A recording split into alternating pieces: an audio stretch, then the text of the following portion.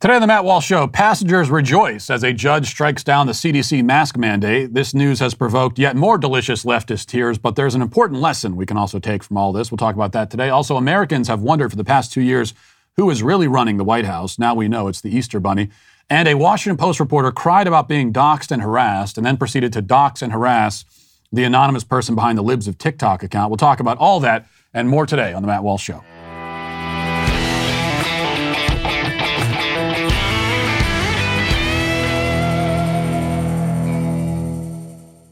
Well, if you're looking to add a little bit of money to your budget, it's a very good time to consider a mortgage refinance because, believe it or not, it's a rather easy way to save up to $1,000 a month. That's right, $1,000 a month. Here's how it works. You call American Financing for a free mortgage review. No pressure, no obligation, no upfront or hidden fees, just a simple conversation with a salary-based mortgage consultant where you learn about custom loans that may be a better fit because there's more to a refinance than just a lower rate. You can access cash, consolidate debt, upgrade your home. You can even skip 2 payments, save some extra money that way, creating greater upfront savings at the same time. Think of the possibilities, then make the call to American Financing right now. If you start soon, you may close in as fast as 10 days. So it's simple, it's easy, and you're also saving a lot of money at the same time. We could all stand to save some money, I think, right now. So here's what you got to do. Call 866-569-4711. That's 866-569-4711. One more time, 866-569-4711. Or visit AmericanFinancing.net. American Financing, NMLS 182334, NMLS consumeraccess.org. For 2 years, air travelers had to endure an onerous and cumbersome charade of pointless safety precautions. Air travelers have had to endure an onerous and cumbersome charade of pointless safety precautions for 2 decades, not just 2 years.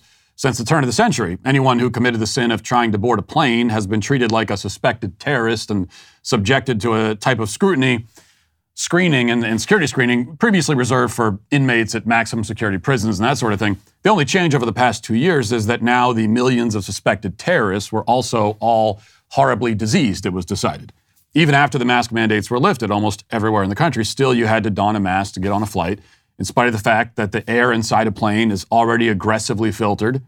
The air is circulated through HEPA filters. It's also pumped in from outside the plane, compressed by the engines, and sent into the cabin.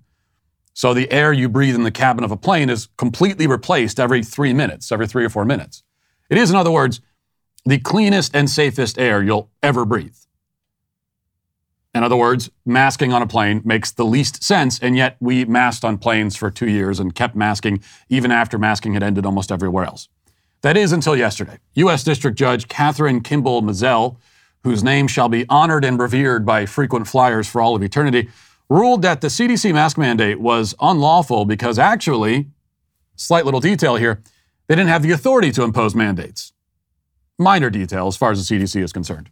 The CDC decided, of course, that the pandemic gave it the authority to act as legislature, executive, and judiciary all at once. But this judge disagreed. Reading from the Daily Wire report, it says a federal judge in Florida has voided Democrat President Joe Biden's national mask mandate, which is in place at airports and covers travel on airplanes and other forms of public transportation. Quote, the decision Monday by U.S. District Judge Catherine Kimball Mizell in Tampa also said the Centers for Disease Control and Prevention improperly failed to justify its decision and did not follow proper rulemaking, the Associated Press reported. The CDC recently extended the mask mandate, which was set to expire on April 18th, until May 3rd to allow more time to study the BA2 Omicron subvariant of the coronavirus that is now responsible for the vast majority of cases in the U.S. Mizell, who was appointed by former President Donald Trump, made the ruling in a case that was filed by the Health Freedom Defense Fund. Mizell ruled that the mandate, quote, exceeded the CDC's statutory authority, improperly invoked the good cause exception to notice and comment rulemaking, and failed to adequately explain its decisions. The ruling said that the court declared the mandate to be unlawful because our system does not permit agencies to act unlawfully, even in pursuit of desirable ends. Well, we needed a judge to tell us that actually, guys, federal government is not supposed to act unlawfully, even if you think you have a really good reason. But then something interesting happened as soon as this was announced. Within hours, every major airline had chosen to get rid of the masking requirement. There was, for about 30 minutes, there was a question of, well, what are the airlines going to do? Because this just says that they don't have to require masking, but they could still require masking if they wanted to.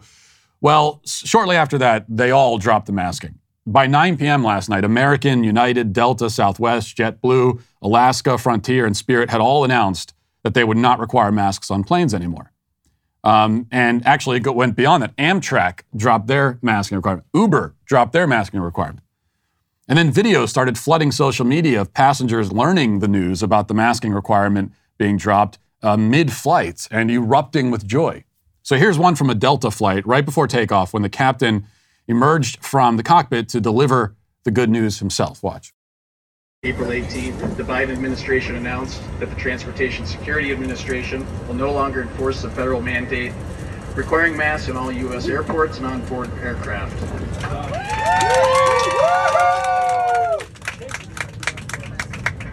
Finally! Effective immediately, masks are optional for all airport employees, crew members, and customers inside U.S. airports and onboard aircraft. So lots of footage like that. There have even been reports of flight attendants and airline staff weeping tears of joy over the announcement, which is understandable. You know, I'd probably be feeling the same way if I was forced to mask every day at my job. And not only that, but your whole job becomes, as has been the case for flight attendants, their whole job for 2 years has just been enforcing the CDC's mandate for masking. That's all it was all of a sudden. It's all about the masking. And that's all they did was become the masking police. Though I suspect that some of those tears of joy were not actually joyful at all. This is a difficult time for the petty tyrants in the flight attendant community who quite obviously relished the power that the mask mandate gave them over other passengers, which is not all the flight attendants, not even a majority, I would suspect, but certainly some of them. And it's also a difficult time for these so-called public health experts who rightly see in the dropping of this mandate the last vestiges of their power and relevance slipping away, slipping out of their grasp. Many of them have been on Twitter panicking over the judge's ruling. Their hysteria is nearly as sweet and delicious as the panic last week over Elon Musk's Twitter bid. It's not quite that good, but it's still really good. So we'll go through a few of these tweets, and once again, we'll have to play some sad music accompaniment to really sort of set the mood here. So here's Dr. Jeremy Faust. He says, "Hi, United. When I bought my tickets for me, my wife, who is pregnant, and our unvaccinated 4-year-old, I assumed you would continue to have a mask mandate. Now you cancel it, and we'll have to board our return flight under your new no mask required policy?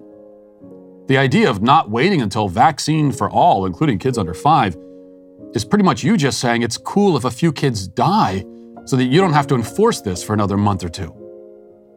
Public health advocate Dr. Eric Feigl-Ding tweeted, "I will not be flying Alaska Air until they reinstate public safety measures against COVID-19. Alaska Air, don't be an idiot airline and let this happen. American Air, your fellow One World Alliance member, you're being warned too. Don't end up like your other UK One World partner, British Airways." Then Stanford infectious disease Dr. Abrar Karen said, "Dropping public mask mandates on travel where people are literally packed together when they're traveling to different places where they may seed more transmission while we're greatly under detecting cases as evidenced by wastewater is a costly mistake at this time." And then Maggie Astor, a climate reporter at the New York Times, said, "I can't stop thinking about people who may have chosen to book and board this flight based on a personal risk assessment that involved everyone being masked, and then mid-flight, when it was physically impossible to leave, that element of their risk assessment was upended." Well, first of all, it's not physically impossible to leave in the middle of a flight. You can do it. I mean, it's not recommended, but you can. But she's right. I can't stop thinking about those people either and laughing at them. My only regret is that I wasn't on a plane when this was announced and sitting right next to a COVID paranoid person so that I could take my mask off and force them to sit there trembling in fear, helplessly staring at my hideous naked face for the duration of the flight. I would have enjoyed that so much. I would have relished it. And it's not because I'm a jerk. Well, it's a little bit because I'm a jerk, but mostly it's that the only hope for these people and their long-term psychological health and well-being is that they are thrust against their will back into a normal world where people go about their business and live their lives unmuzzled. This is a kind of final Band-Aid off moment for these people. And it will either cause a mental break or it will be a wake-up call. And this is the fork in the road. It's time to go one way or another. You have a choice. This is what I would say to the COVID paranoids out there. You've been living this way for 2 years. You've disgraced yourself in so many ways and humiliated yourself. And some of us will never really forget it, but you still have a choice. You don't have to be like this forever. This is your choice. Everyone else has returned to normal life a long time ago. Some of us never left it. But you can come with us and just be a normal person again. You can. It's an option. And this is the time of choosing right now. Are you going to be normal or a paranoid, mentally broken freak for your entire life? Another interesting thing to note here is that so far, while the Biden administration has expressed disappointment over the judge's ruling, it has not announced any plan to challenge it so far. And most likely, I would guess, the administration will simply let this go. I mean, they've seen all the videos of people cheering on planes and tearing their masks off. They know that we're headed to the midterms. In fact, I'm willing to bet that this is exactly the outcome they were hoping for, because it gets rid of the extremely unpopular mask mandate, but it frees them from the responsibility of having to lift it themselves. Now they can point to the judge, blame her for killing your grandmother, call her a Nazi or whatever, and then promptly move on and pretend that the whole masking thing never happened. It's the best possible outcome for them politically. But remember something. Even if the Biden administration was looking for a way out of this, as I suspect they were, the fact remains that out of all of the tyrannical, unjustifiable, and unjustified measures put in place ostensibly because of COVID, none of them were lifted, abolished, or rolled back by choice. Okay, the people who put these policies in place, all of these policies, the people who put them in place never chose to get rid of them. Most of it went away because the courts forced the issue, and the rest because public backlash had become too much of a political liability for the regime.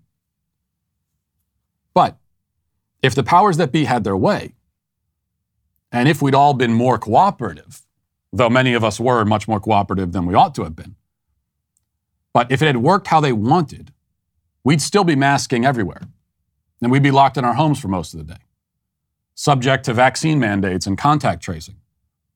That's what they wanted. It's not by their choice or their consent that things ultimately worked out differently. Never forget that fact, because this is who rules us.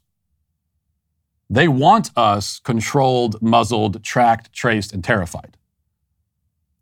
They didn't fully get their way this time, but they'll try again.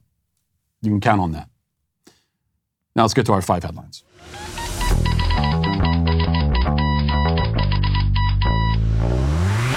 Well, if you've been listening to the show for a while, you know that I've been an activist against the lazy grocery shoppers who don't put their grocery carts away.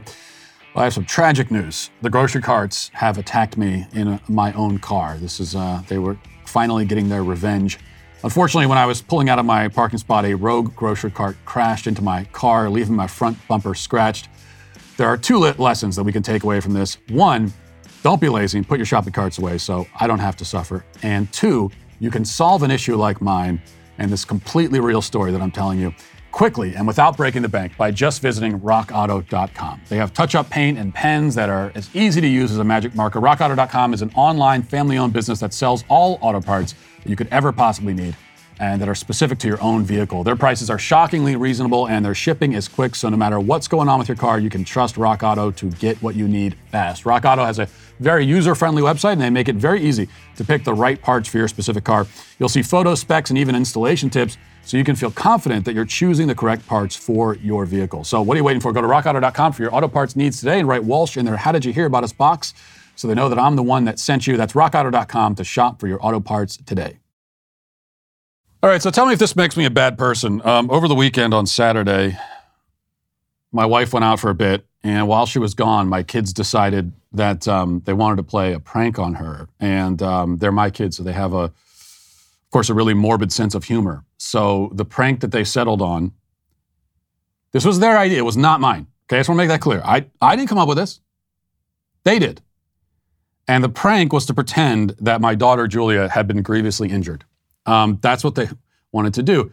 And now I may have suggested that some ketchup could be used to simulate blood. That was my only suggestion. And I did say to them, I said, kids, I don't approve of this. This is not, your mom's not going to like this. But you could use ketchup too. That'll make this a little bit more realistic. And so that's all I suggested. That was it. And so they took that and they kind of smeared it on Julia's face. And it looked really convincing, actually. And then my wife came home, and my daughter, she did a great acting job for about 5 seconds. But she broke after about 5 seconds and started laughing. But there was 5 seconds of, my wife was not too amused by the whole thing, I don't think. But like I said, it wasn't my idea. And you have to understand. So I know you're thinking, well, you're the father, don't you have control of the situation? And usually I do, but this was really, it was kind of ethical turmoil for me because it's just my principles will not allow me to interfere with a good prank. And the way this was shaping up, it's like, it was pretty good. And so I could not allow myself to stop them. You have to understand. That's the case I'm making anyway. All right, let's see. So Joe Biden had his own fun over the weekend, especially on Sunday with the Easter egg roll, which is a tradition at the White House. One of the many dumb traditions that they should probably just get rid of, especially when you have a president with dementia. And the least we see, the most that we can keep him out of public view, I think the better. But he was there, and there are a lot of videos that have surfaced, and we'll play some of them, of Joe Biden being kind of shuffled around and verbally prompted, told what to do and say by first his wife. So here's the first clip of Jill Biden and Joe Biden reading a book to the kids, and Jill kind of nudging her husband along. Let's listen to that. Okay, just stay. She's telling me just sit, don't move. She's a teacher. I'm the teacher, She's a teacher. Just stay. No big deal. It's the President of the United States. The guy's supposed to be running the country, and he's being treated literally like a dog, okay? Just stay. Stay, boy. Stay right there. And then he was also prompted when to wave to the crowd. Play that. Thank you, and happy Easter. All right. Wait. Hear it there. Okay, you could hear her say wave, wave. Now, here's the one thing I'll say. My one slight defense of Joe Biden, and it's not much of a defense, I will say that this is kind of what my wife does with me at social functions. Not quite this bad. I don't need as much instruction, but she does kind of have to prompt me like, smile, you're supposed to smile here. Just like basic social things you're supposed to do in social situations. Sometimes I need my wife to help me along. So this is something that I think wives do for husbands. And so if that was all we saw, just those two videos, I could almost let it go. But that's not it.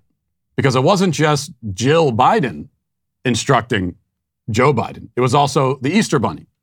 So here we have a couple of clips of the Easter Bunny. Let's just play these. Of the Easter Bunny coming in and having to kind of give stage directions to Joe Biden. Go ahead and play this. Pakistan should not, and Afghanistan should be people's. Oh, the Easter Bunny, Mr. President. So, Joe, he was babbling something about Afghanistan and Iraq and the Middle East, and quickly the Easter Bunny was over there to intercept him and just point him off in a different direction. Just go wander over there, Mr. President. Just go wander over there. And then he did wander over there, and then the Easter Bunny had to come in again and direct him in a different to go in a different direction. Watch this.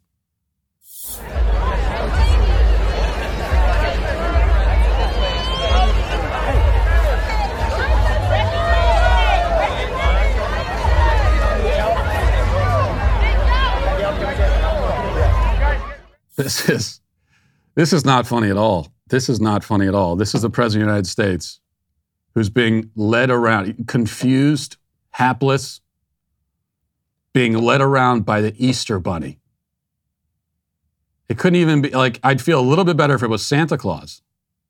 At least Santa Claus is a person, I think, right? You know, but it's the Easter Bunny. Of all the mythical holiday creatures, the worst one. Also the creepiest one to have actually running the show. Turns out that Easter bunnies, that's the question we've all had, right? For the last year, 2 years is who actually is running the country? Who's running the White House? Because we sure as hell know it's not this guy. And it turns out it's the Easter Bunny.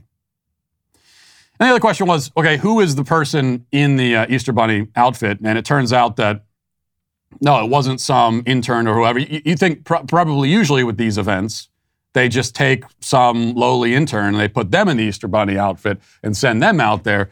But this time they had a high-ranking staffer in the Easter Bunny outfit, which I don't know for sure, but I greatly suspect is not what the White House usually does. They're not going to take someone like a staffer who has an actual office in the White House. This is someone in the kind of the PR department at the White House. They're not going to take them and put them in the Easter Bunny outfit. They did that so that the Easter Bunny could keep tabs on the President of the United States. Because the President of the United States is senile and has dementia. And that was the case before he even became president. When he was running for office, everybody knew it. And still, tens of millions of Americans said, yeah, you know what, that's the guy. I think we want to put him in charge. I don't know how many times I have to say it. I'm going to keep on saying it. You know, I have yet to hear, and I've been advocating for this for years, and no one has explained to me why there is not an upper age limit on the presidency. Why do we not cap it at 75 at least? I mean, you could make an argument for capping it at 65 or 70. But 75, okay, 35 to 75, you got 40 years to become president. How is that not enough time? If that's not enough time, if you can't do it in 40 years, then it wasn't meant to be. Go home and be with your grandkids. What's the argument against it? Now, I know what the real reason is. I know why we don't have an age limit on the presidency, because the people who would have to put the age limit in place, a lot of them, they're the ones who want to leave the possibility open for them to become president. So we would need, in order to have an age limit placed on the presidency, we would need the people in charge of the country to choose to limit their own power, and they're never going to do that. And the problem is that each of them individually, they all feel that, hey, I could run the president when I'm 90. They all think that they are eminently capable and that they alone should be running the show, which is precisely the reason why they shouldn't be. So that's the real reason why the age limit will never be put in place. But is there an actual argument, a good argument that anyone can articulate as to why there's no upper age limit? You know, I said this again on Twitter yesterday, and Kira Davis is a managing editor over at Red State, which is another conservative publication, and she responded with, I don't think this is a good argument, but it's really the only one that I ever hear. She says, Matt Walsh, this isn't fair. I think the closer you get to 75, the more you'll see that. The potential wisdom of a man at that age cannot be replaced by youth. If he's healthy and engaged and alert, age shouldn't be an issue. Look at Betty White, worked till 90. So this is the way the argument always goes, and there's always some random example of a much older person who was, okay, sometimes Betty White is used. A lot of times somebody will say, oh, my great-grandfather, he was spry and sprightly, and he was real with it all the way to 95. Well, I'm not denying that, but Betty White was, appearing on TV every once in a while, doing some celebrity appearances. She was working like part-time as an actress, as an entertainer until 90, which is impressive, don't get me wrong. And she's very much an outlier. I mean, most people don't even live to 90. And the people who do are not going to be as functional as Betty White was. But even Betty White, as an extreme outlier, was just kind of working part-time as an entertainer. She wasn't governing the country every single day. That's the thing about being president. It's It is a 24-hour, around-the-clock job, usually. I mean, with Joe Biden, it's not, because he goes to bed at about 6:30. He sleeps for 12 hours. He takes 4 vacations a month, it seems like, because he's not physically capable of enduring the burden of the office. But normally what it is and what it should be is a 24-hour job. So at the age of 80, is there ever going to be a time when the person best suited to take on what is normally one of the most stressful and difficult jobs on planet Earth? Is there ever going to be a time when the person best suited for that is 80 years old? Well, I'll tell you something. If there is ever a time when the person best suited for the presidency is 80 years old, then it's over. We might as well just pack it in and give up. The country's over. There's nobody under the age of 80 who's qualified and would be able to do it. Well, then we're screwed. So we might as well not even have a president. We don't have one now, in fact. All right. So yesterday was tax day, which brings us to this article from Reason Magazine. It says, this year, Americans will spend an estimated 6.5 billion hours trying to file their taxes, according to a new analysis by the American Action Forum, a nonprofit that has been tracking the burden of tax-related paperwork since 2017. The aggregate time it takes for Americans to comply with income tax paperwork, according to AAF's tracker, has fallen a bit in recent years, but the overall cost of compliance has kept on growing. This year, the group estimates Americans will spend more than $200 billion just trying to pay their taxes. Now, to clarify there, that's not that Americans are going to spend collectively $200 billion in taxes. No, it's more like $2 trillion in taxes, but $200 billion collectively just to pay them. Like paying for services and paying for accountants and whatever else and TurboTax to do your taxes for you. That's an insane amount of added expense being put toward no productive ends whatsoever. Much of the complexity and paperwork of paying federal income taxes flows from the federal government's effort to tax income many times. Grover Norquist, president of the Americans for Tax Reform, a fiscally conservative nonprofit that advocates for lower taxes, tells Reason, income is taxed, quote, once you earn it, again if you invest and receive interest or capital gains, again if you invest in a company that is subject to the corporate income tax, and again if you're imprudent enough to die. If they taxed your income one time, when you received it as an income, it would be simpler and it would be less damaging to your privacy. Some of that complexity is the natural result of a tax system that attempts to do a lot more than simply collect the revenue necessary to run the federal government. The tax code attempts to balance fairness, enforceability, efficiency, and other goals that are often in conflict with one another. I think this is an interesting angle to analyze here because we often hear complaints about how much we all have to pay in taxes, and those are very much justified complaints. But just the amount of time, the lost hours spent paying taxes, and the money spent paying taxes because of how complicated it is, that's a travesty in its own right. And as the article points out, the income taxes themselves are much more complicated than they ought to be or need to be.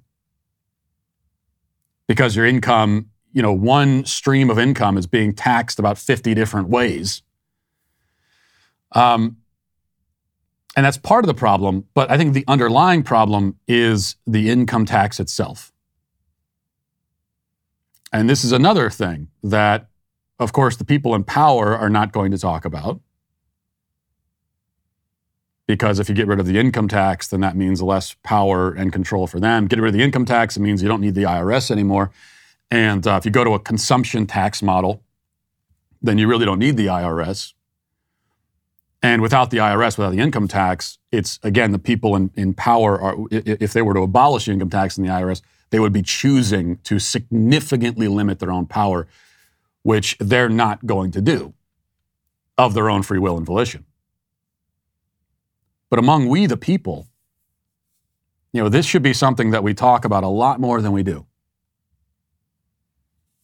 Look, the federal government revenue, I didn't look it up, but I think in 2021, you can fact check me on this. I think in 2021, federal government revenue was about $4 trillion. And That's the amount of money that they collected, all told, from us. $4 trillion in 1 year. And then they end up spending even more than that. Of that, is that all from income taxes? No. About 40 to 50% is income tax. So let's say $2 trillion. Get rid of the income tax completely, and that leaves them $2 trillion a year to run the government. Do you think, is it possible, at least, do you think, to run a government on a paltry $2 trillion? I mean, $2 trillion is more, if you were to have that in cash, like, that's more cash than exists on the entire planet. Is that possible to do?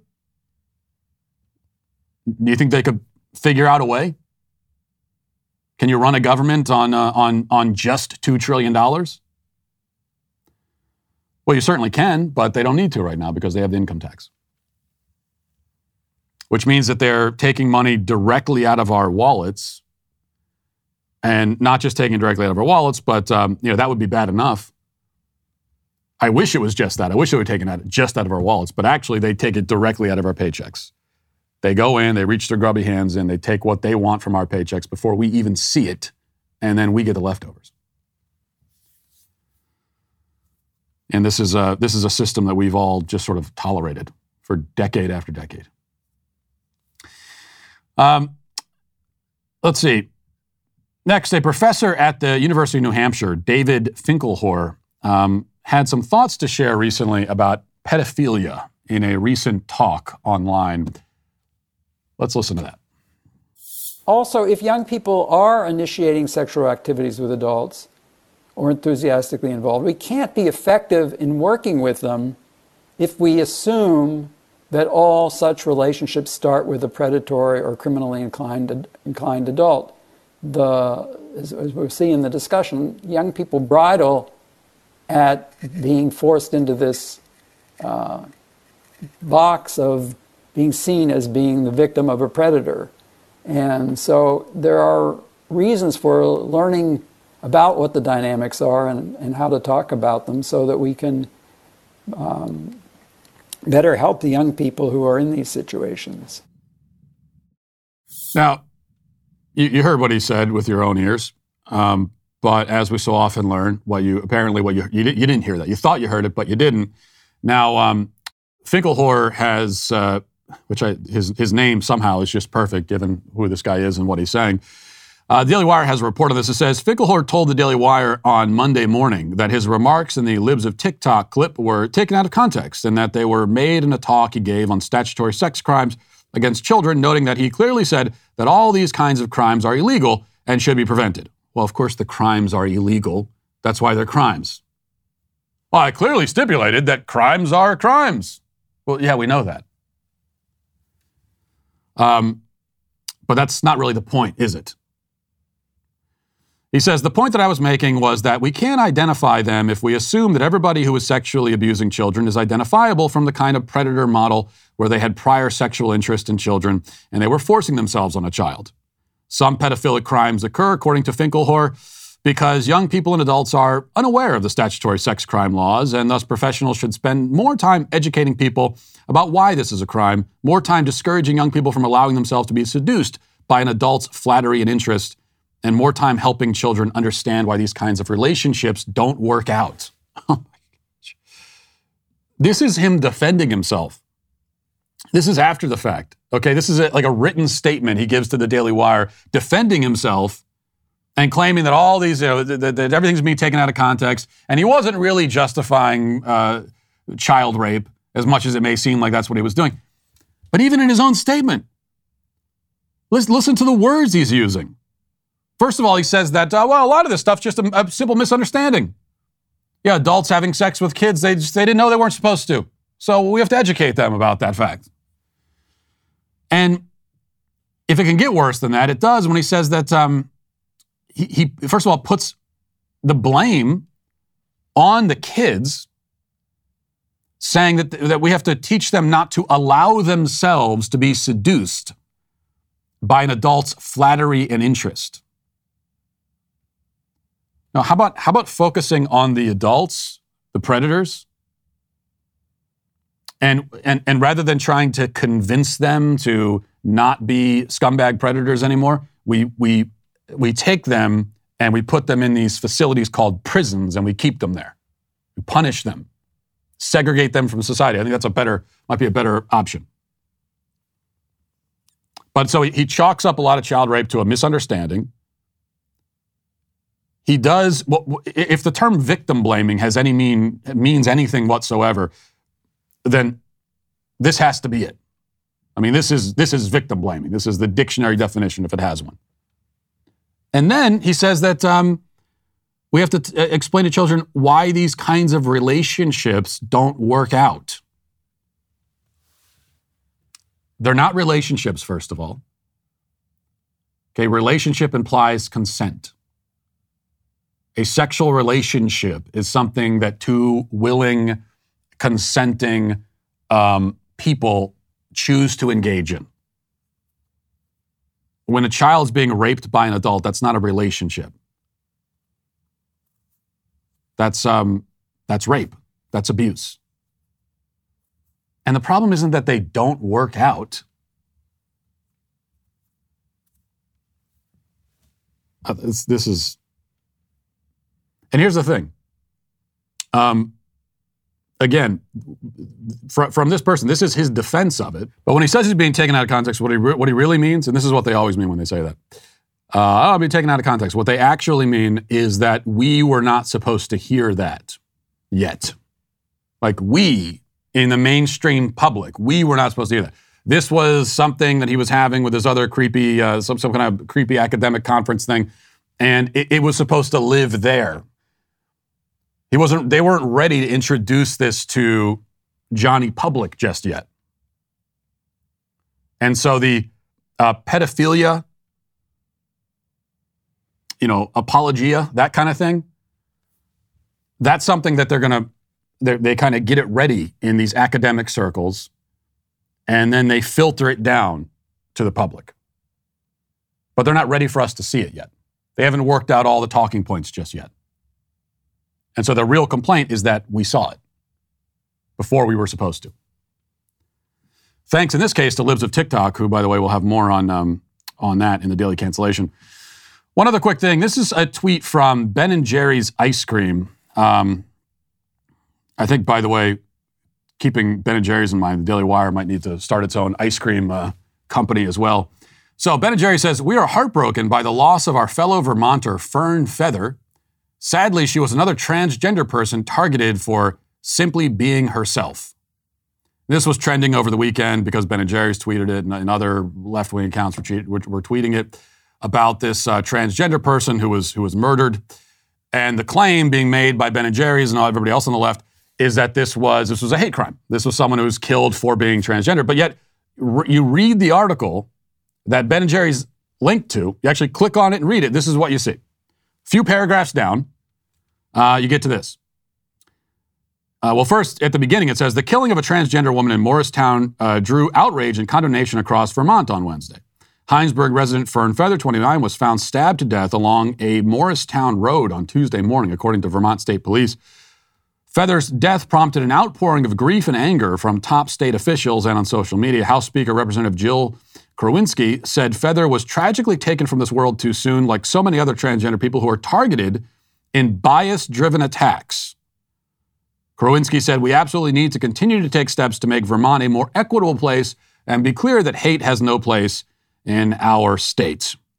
Well, yeah, we know that bigoted right-wing cesspool of Vermont. And so this is the direct claim that they're making, that this person, Fern Feather, was killed for being transgender. Yet you read a few more paragraphs down, this is what it says. Prosecutors have charged Seth Brunel, 43, with second-degree murder in Feather's death. Brunel, who was not known to have a fixed address, had been spending time with Feather before the killing. Roughly 2 hours before Feather's body was found, officers with the sheriff's department had encountered the pair in a car together in the parking lot. Deputies checked on Feather and Brunel and waited for them to leave the parking lot. Upon his arrest, Brunel told police that he had been defending himself against Feather, who made a sexual advance and attacked him. Investigators observed no injuries or evidence of a struggle or an assault on Brunel. Now, the point is, I have no idea whether this self-defense claim is true or not, whether he's telling the truth. I don't know. But there is nothing in that description of the crime that indicates at all that this was a hate crime. There is right now zero evidence, none, that this person was killed for being transgender. Just that they were killed, that they were a transgender person who now, sadly, is dead. And the way that the left does this now is that the simple fact that a transgender person was killed is itself evidence of a hate crime. And that's why you can read articles like on one I just had pulled up from PBS. This was at the end of last year. And it said, with nearly 2 months left, 2021 has shattered the record of transgender homicides in a year with 45 to date, according to the Human Rights Campaign. Last year held the record with 44 trans murders. And there were a lot of headlines towards the end of last year about how it was the deadliest year, quote unquote, the deadliest year on record for transgender people. And these are all hate crimes. Except that's the number of transgender people who were murdered, period, across the entire country for an entire year, 45. And the claim is what? That without hate crimes, no transgender person would ever be murdered? Like there's no other reason why a trans person would ever be killed? So we get rid of the hate crime problem and no trans people would be immune from murder. Of course, that doesn't make any sense at all. Given that murder is something that happens sadly in every community in America, you take any group of people, any demographic, and in a given year, a certain portion of them are going to be murdered. Just because they're human beings living in a society where this sort of thing happens. That is not itself evidence of a hate crime. Now, if you were to whittle that down, you take that 45 number and you look at it and you look at each individual case, how many of them, out of the 45, how many of them were proven to be actual hate crimes, as in the person was killed for being transgender, and what you find is that it's a vanishingly small number. Vast majority of people murdered who are transgender, it's domestic disputes, drug-related, prostitution-related. In other words, it's the same reason why most murders occur against most demographics of people. Those are the facts, not that it matters at all, of course, to the left. Let's get now to the comment section. Do you know their name? They're the Sweet Baby Gang. Turquoise 770 says, Matt likes his Christian music and unintelligible rarefied Latin in dead cathedrals that no one goes to except as museums. Well, unironically, yes. Easy Bake Oven says, Jazz Jennings had the same thing happen. No sexual function and not enough growth for the surgery. Instead of the colon surgery, he had an even more experimental surgery using the lining of his stomach for length. It ended up rupturing, and there have been multiple revision surgeries since then. It's horrifying. Yeah, that's the really interesting but tragic thing about Jazz Jennings is that Jazz Jennings has been paraded around in front of cameras his entire life. I mean, since he was like 5 or 6 years old, his parents decided that he's really a girl and started, and put him on camera, and he hasn't been off camera since. Wrote books about him and everything. Like consigned him to this fate. Talk about assigned gender. They assigned the female identity, false identity to him. But if you track his story over the years, especially into adulthood, you see what a total disaster it's been for him. Especially with all these surgeries and all these complications. And yet he's still traipsed out as a trans success story. It's the exact opposite. Let's see. Megan says, I don't understand how you could be happier unemployed. Maybe my fellow millennials and Zoomers have a lot more savings than I do, but every day that I'm unemployed, my stomach hurts as I watch accounts slowly empty and the bills pile up. Well, I think the younger people who we talked about in that poll who said that they'd rather not have a job and be happy. I don't think it's because they've worked really hard and they have a lot of savings and they're going into early retirement. I think it's because they're not worried about the bills because they have someone who's going to take care of the bills for them, whether it's their parents or it's the taxpayers or some combination of the two. And also, it's not that they're happier, because you're right, you're not going to be happier when you're not doing anything productive, when you're not performing any kind of labor in your life at all, especially as a younger person. Now, it's one thing if you're retired, if you've lived a life and you've worked really hard and you get towards the end of it and you retire. I mean, that's one thing. But even then, a lot of older people find it very difficult in retirement when they've sort of got nothing to do and they're looking around for something to do. And they have to, if they're going to have a happy retirement, they have to dedicate those energies somewhere, take up a hobby, do something. To try to do that when you're young, kind of drop out of the workforce and dedicate yourself to a life of leisure, it's just, you're not going to have happiness doing that. But you can have numbness. So not going to be happy, but they can be distracted and numb. And I think that's most people, a lot of people anyway, elect that instead of happiness because it's easier. Micah says, I couldn't help but laugh as Matt said a dolphin got stabbed. Couldn't help but laugh. You're even worse than me, pretending that my children aren't injured to prank my wife. Also, why do you take a stance of letting pandas be destroyed but are not okay with a dolphin getting stabbed? Matt, please explain. Well, my opinion on pandas is that they're totally useless, and the only reason that they're still alive is that we've kept them around simply because they're cute. Now, according to some people, they're cute anyway. Dolphins, we do have laws in place, and some of them are endangered species. But these are also highly evolved animals that can, for the most part, fend for themselves. They're not dumb and clumsy and with no defense mechanisms at all, like pandas. So I think they deserve to be around anyway. Do they deserve to have more legal rights than human babies do? Well, no, they don't. Of course not. Sports are not the place for politics or virtue signals, and NBA star Jonathan Isaac is one of the few professionals that knows this well. Isaac faced heavy criticism from the media for not buying into the political theater over the past few years and still stood strong, which is why I'm extremely excited to announce that he's decided to write a book with Daily Wire called Why I Stand. Jonathan's book will be about the rise of his basketball career, his journey into faith, and his strength to stand alone in the face of immense pressure. The book is available for pre-order now at Amazon, so reserve your copy today. Now let's get to our daily cancellation. Well, if you've been listening to this show for any length of time, you've almost certainly heard me mention the Libs of TikTok account on Twitter. I mention it because that's where I get like 75% of my show prep, but also because the person running the account is easily among the top 3 journalists in America. Now, granted, almost all journalists these days are morally bankrupt propagandists, so it's not a very stiff competition, but still, the woman behind the Libs of TikTok account performs a valuable journalistic service. Her primary focus, as the Twitter handle suggests, is TikTok. She finds insane leftist drivel on that platform and calls attention to it. And this is important, and I imagine rather emotionally exhausting work, not just because the videos she finds are often morbidly hilarious, though they are, but because TikTok is by far the most popular social media app among the younger generations.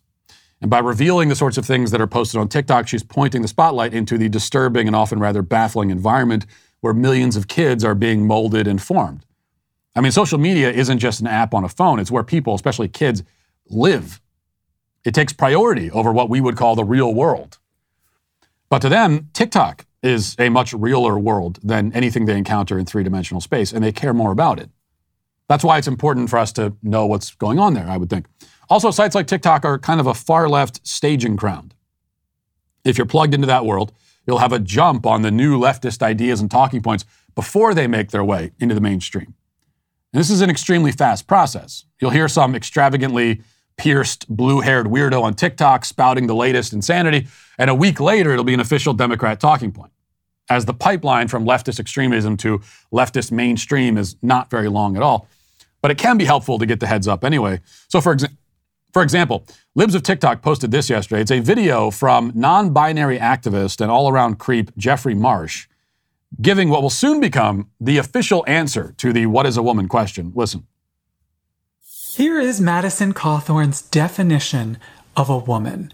X chromosomes, no tallywhacker. And this gives me a chance to talk about biological essentialism. First of all, it's not true. People have all kinds of chromosomes and all kinds of bodies. Women who've had hysterectomies, people born with certain conditions, but that's almost immaterial.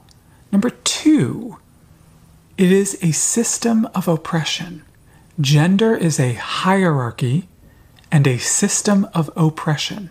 And the easier it is to define gender, the easier it is to keep the oppression going. It's dangerous.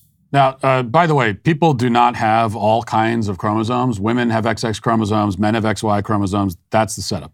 Now, the fact that a very small number of people suffer from genetic or abnormalities or deformities, which in those specific cases may make the chromosomal situation somewhat more muddled, does not change the fact that in principle, men have XY chromosomes and women have XX chromosomes.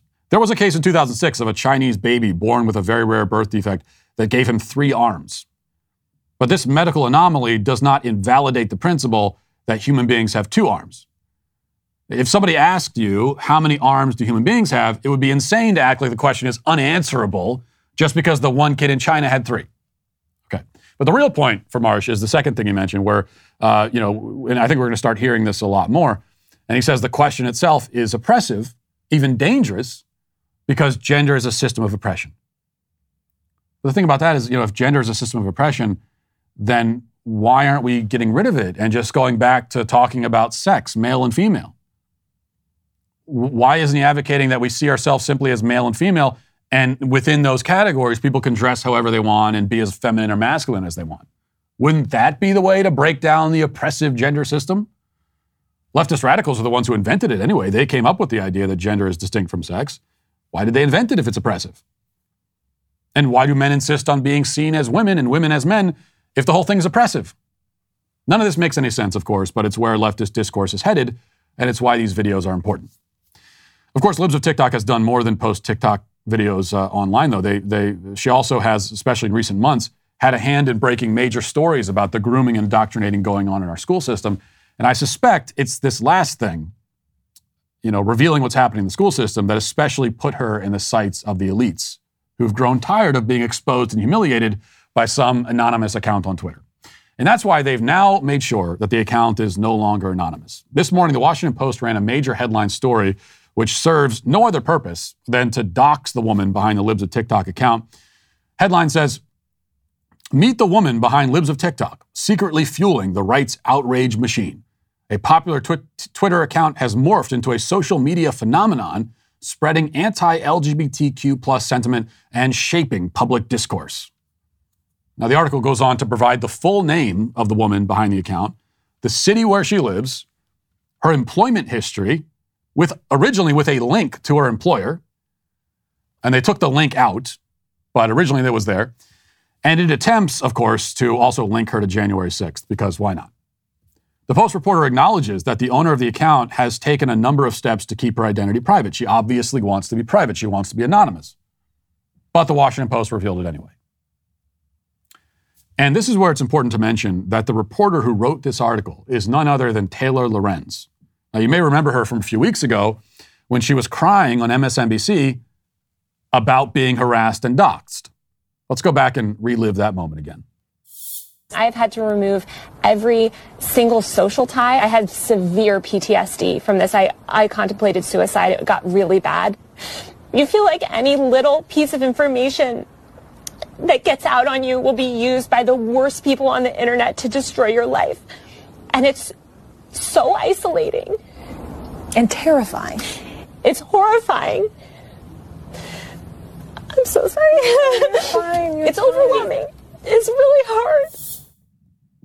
Yes, it's very bad when information gets out that may be used against you, said the journalist literally a week before she wrote an article doxing an anonymous Twitter account.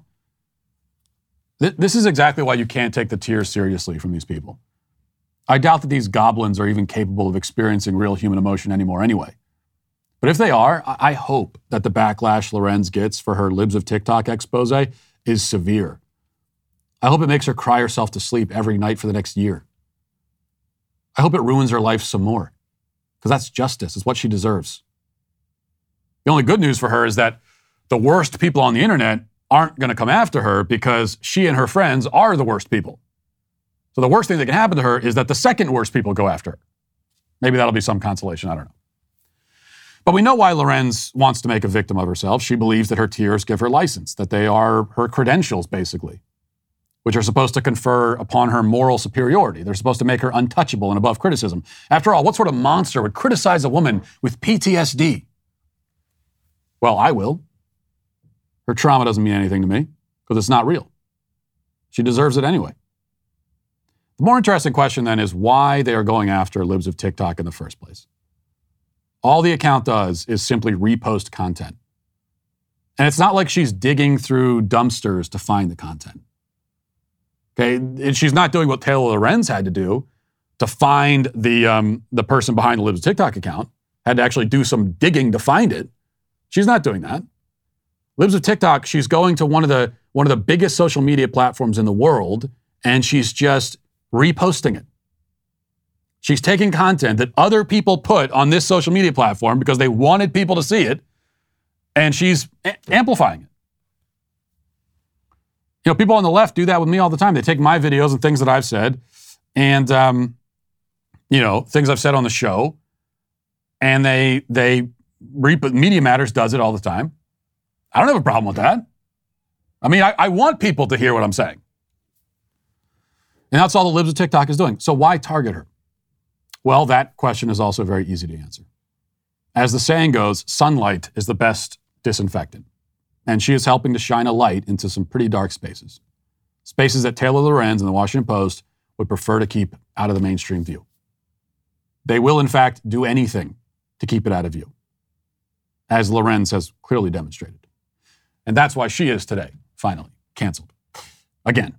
And we'll leave it there for today. Thanks for watching. Thanks for listening. Have a great day. Godspeed.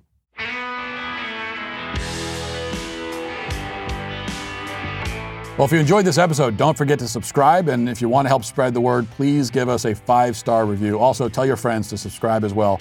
We're available on Apple Podcasts, Spotify, wherever you listen to podcasts, we're there. Also, be sure to check out the other Daily Wire podcasts, including The Ben Shapiro Show, Michael Knowles Show, The Andrew Klavan Show. Thanks for listening. The Matt Walsh Show is produced by Sean Hampton, executive producer Jeremy Boring. Our supervising producer is Mathis Glover, production manager Pavel Vodowski. Our associate producer is McKenna Waters. The show is edited by Robbie Dantzler. Our audio is mixed by Mike Coromina, and hair and makeup is done by Cherokee Hart. The Matt Walsh Show is a Daily Wire production, copyright Daily Wire 2022. Today on The Ben Shapiro Show, Joe Biden is wrangled by the Easter Bunny, while Jill tells Joe when to wave. Plus, Democrats begin making preemptive excuses for a 2022 wipeout, and a judge finally knocks down the CDC's mask mandate on airplanes. That's today on The Ben Shapiro Show. Give it a listen.